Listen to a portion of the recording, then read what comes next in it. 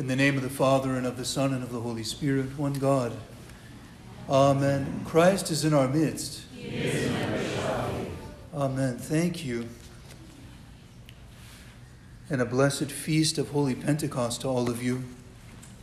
Before I speak on the Feast of Pentecost, I want to share a kind message that we received from some visitors we had last week. I tell you that you're loved all the time. I love you. God loves you. It's good for you to hear that other people love you as well. And so some of our visitors wrote and said, "Thank you so much for your warm hospitality. We enjoyed the service and the community. On the way home, we talked about fasting from sarcasm. We were touched by the piety and devotion of your community. I noticed that all participated actively in worshiping God during the liturgy, as well as being on time." Good job, you guys. And the beautiful choir and the many children. Thank you. So I wanted to share that with you because it was a beautiful word, and you need to hear things like that at times. Of course, beloved in Christ, the mystery of God's power was revealed in humility when we suffered alongside him, when he went to his voluntary passion, when we experienced that static moment that lasted 3 days, his 3-day burial, and then the brazen gates that seemed to be so strong, the gates of Hades, were shattered like glass. Like glass. Gates of Hades shattered like glass. When the King of Glory burst forth, overcoming death by death. But his goal in all of this was not just to prove his strength or his authority or his power, or even his humble love, not to prove it so that we could stand back and say, that is better than any television show I've ever seen. Wow. That's not the point.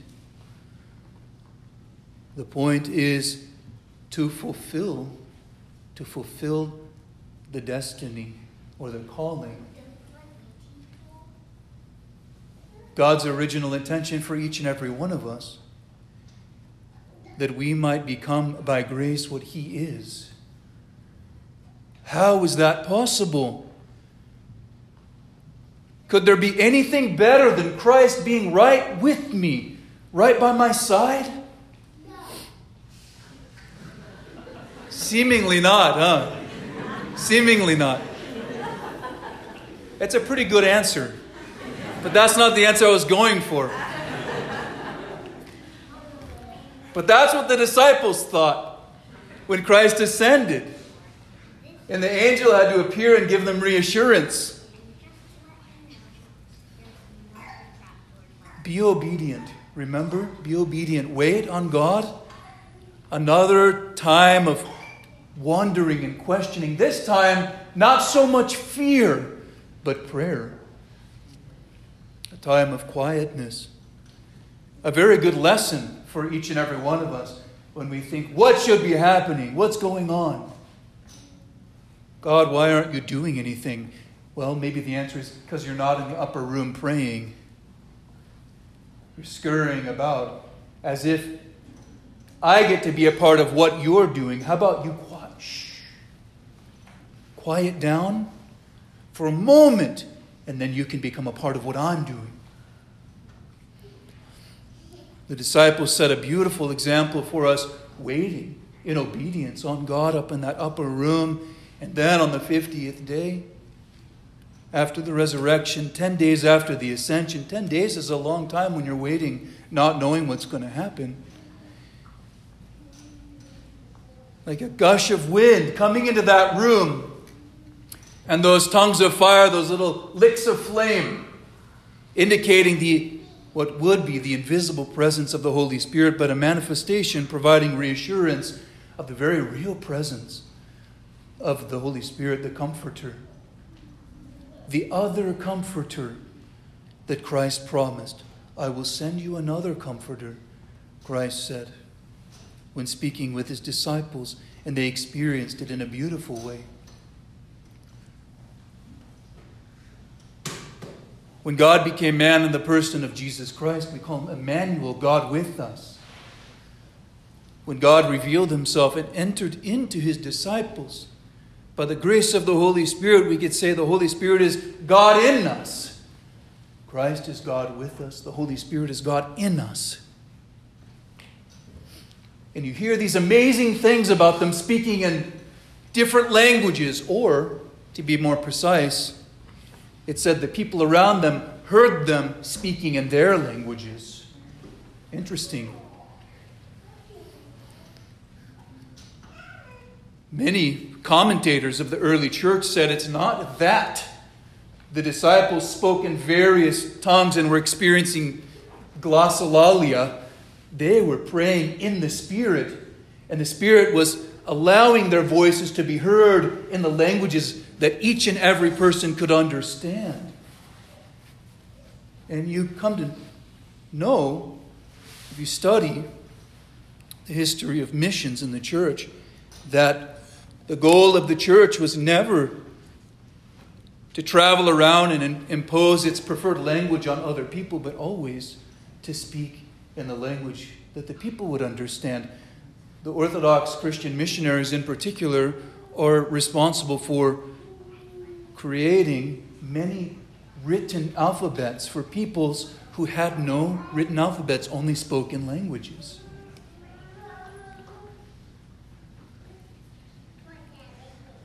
Something else was happening here too. People who had been led to confusion as a result of their ambition at the Tower of Babel, trying to be God without God.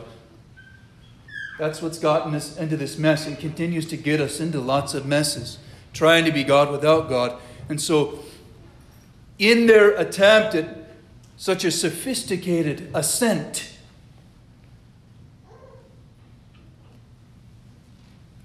man is seemingly unstoppable when united in sin. Seemingly, God intervened, and we hear that they were divided by many tongues. Here we see the undoing of that. The undoing of the confusion of tongues that happened at the Tower of Babel when people were seeking to ascend without God by their own ambition. And now they're shown that they can be united, not of their own ambition, but by the grace of God. Mankind united in sin is seemingly unstoppable. Mankind united by the grace of the Holy Spirit, totally unstoppable. Hades is already quaking. The demons are full of lies, and they can't influence you in any way other than by deceiving you. And the truth is right here. The Spirit of truth. Not just a thing of knowledge, not just a book that we read or a show that we watch, but the indwelling presence of God, and that's the grace of the Holy Spirit. You know so famously the words of the fathers of the church that say, God became man so that man might become what God is, not what God is by nature, but by grace. And that grace is the indwelling presence of the Holy Spirit. And also, you know, beloved in Christ, if you've read the writings of the fathers, and especially the precious teaching of St. Seraphim of Sarov, he says, what is the goal of the Christian life? The acquisition of the Holy Spirit, to become the dwelling place of God.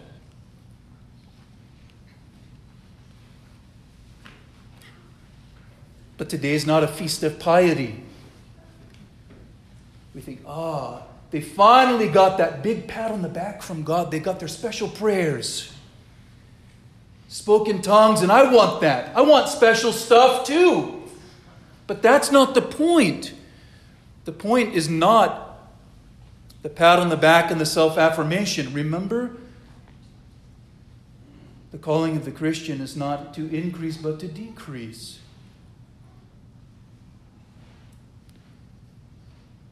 It's not a feast of piety. And so therefore this comforter, you heard the term paraclete? Paraclete, parakletos in Greek, means comforter, if you didn't know that. Comforter, but this is not a worldly comfort, beloved in Christ. It's not like this Holy Spirit is here, finally. We can take it easy.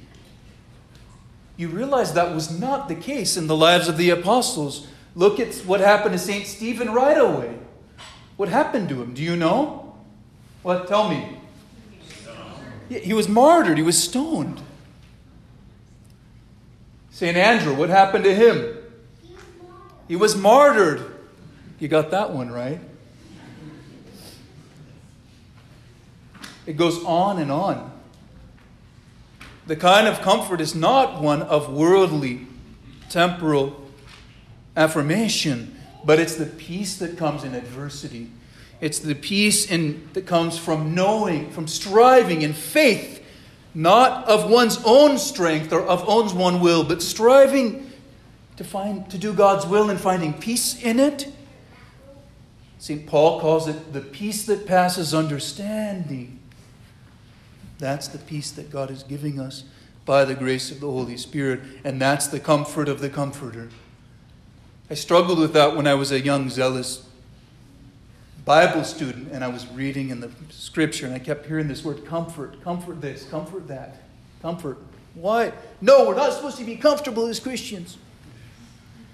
And I realized this is not because I misunderstood what that comfort is.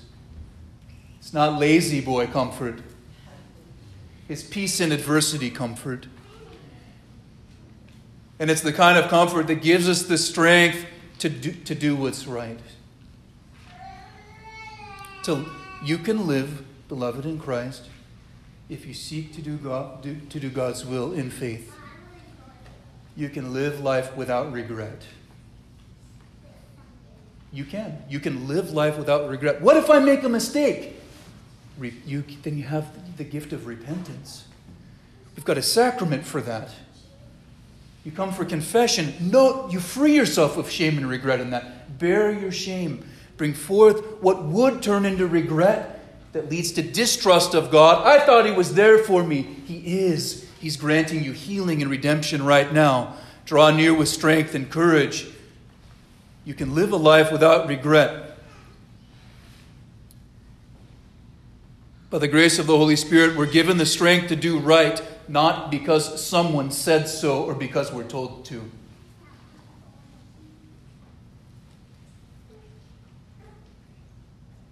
Doesn't feel that great just to do what's right because you were told to, or but that's a starting point, but that's not what it's all about. By the grace of the Holy Spirit, we're given true freedom.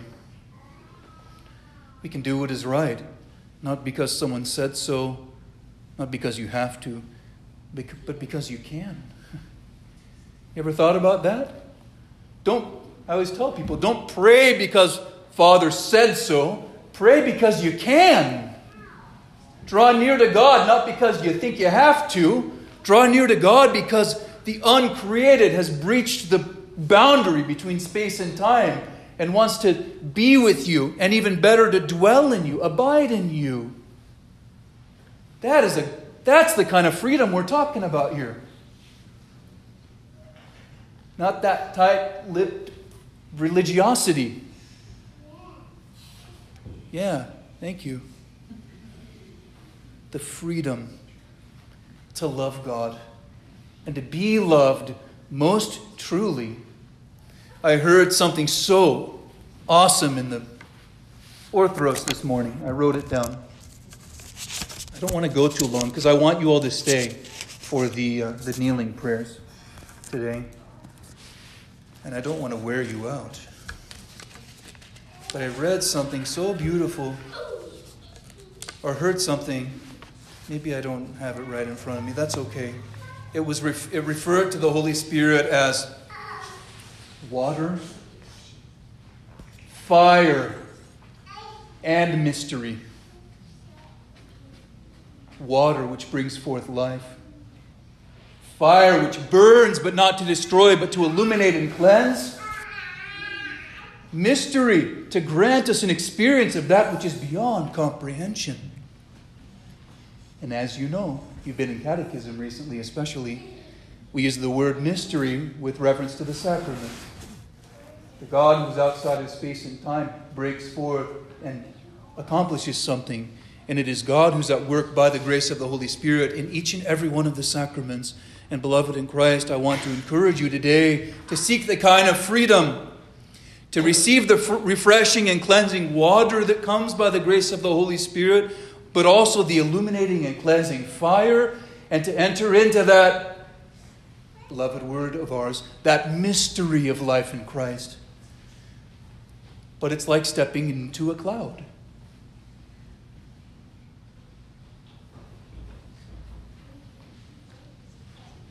Your own rational mind gets to put itself at ease, but it doesn't like to do that. But we need to quiet sometimes and just listen. And hear even what we don't want to hear at times. And when we don't know, we wait longer. We pray, asking God, who is good, who is loving, who wants to inspire us and lead us on a level path, who wants to give us the agility to endure all that the world can seemingly throw at us to destroy us, but it just proves the glory and grace of God all the more. He gives us the strength and the freedom to rely on Him. And so that's my inspiring homily for this most beautiful and glorious feast.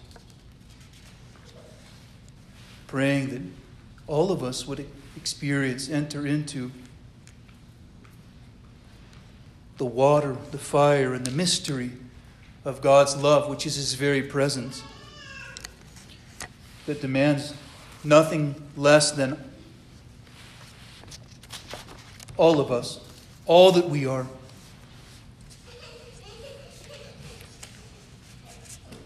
And so we institute again that prayer that I hope you missed, because I did. And when I was a little tired, I started saying it a couple of times in my prayers. O Heavenly King, comfort. No, not yet. It's not Pentecost yet.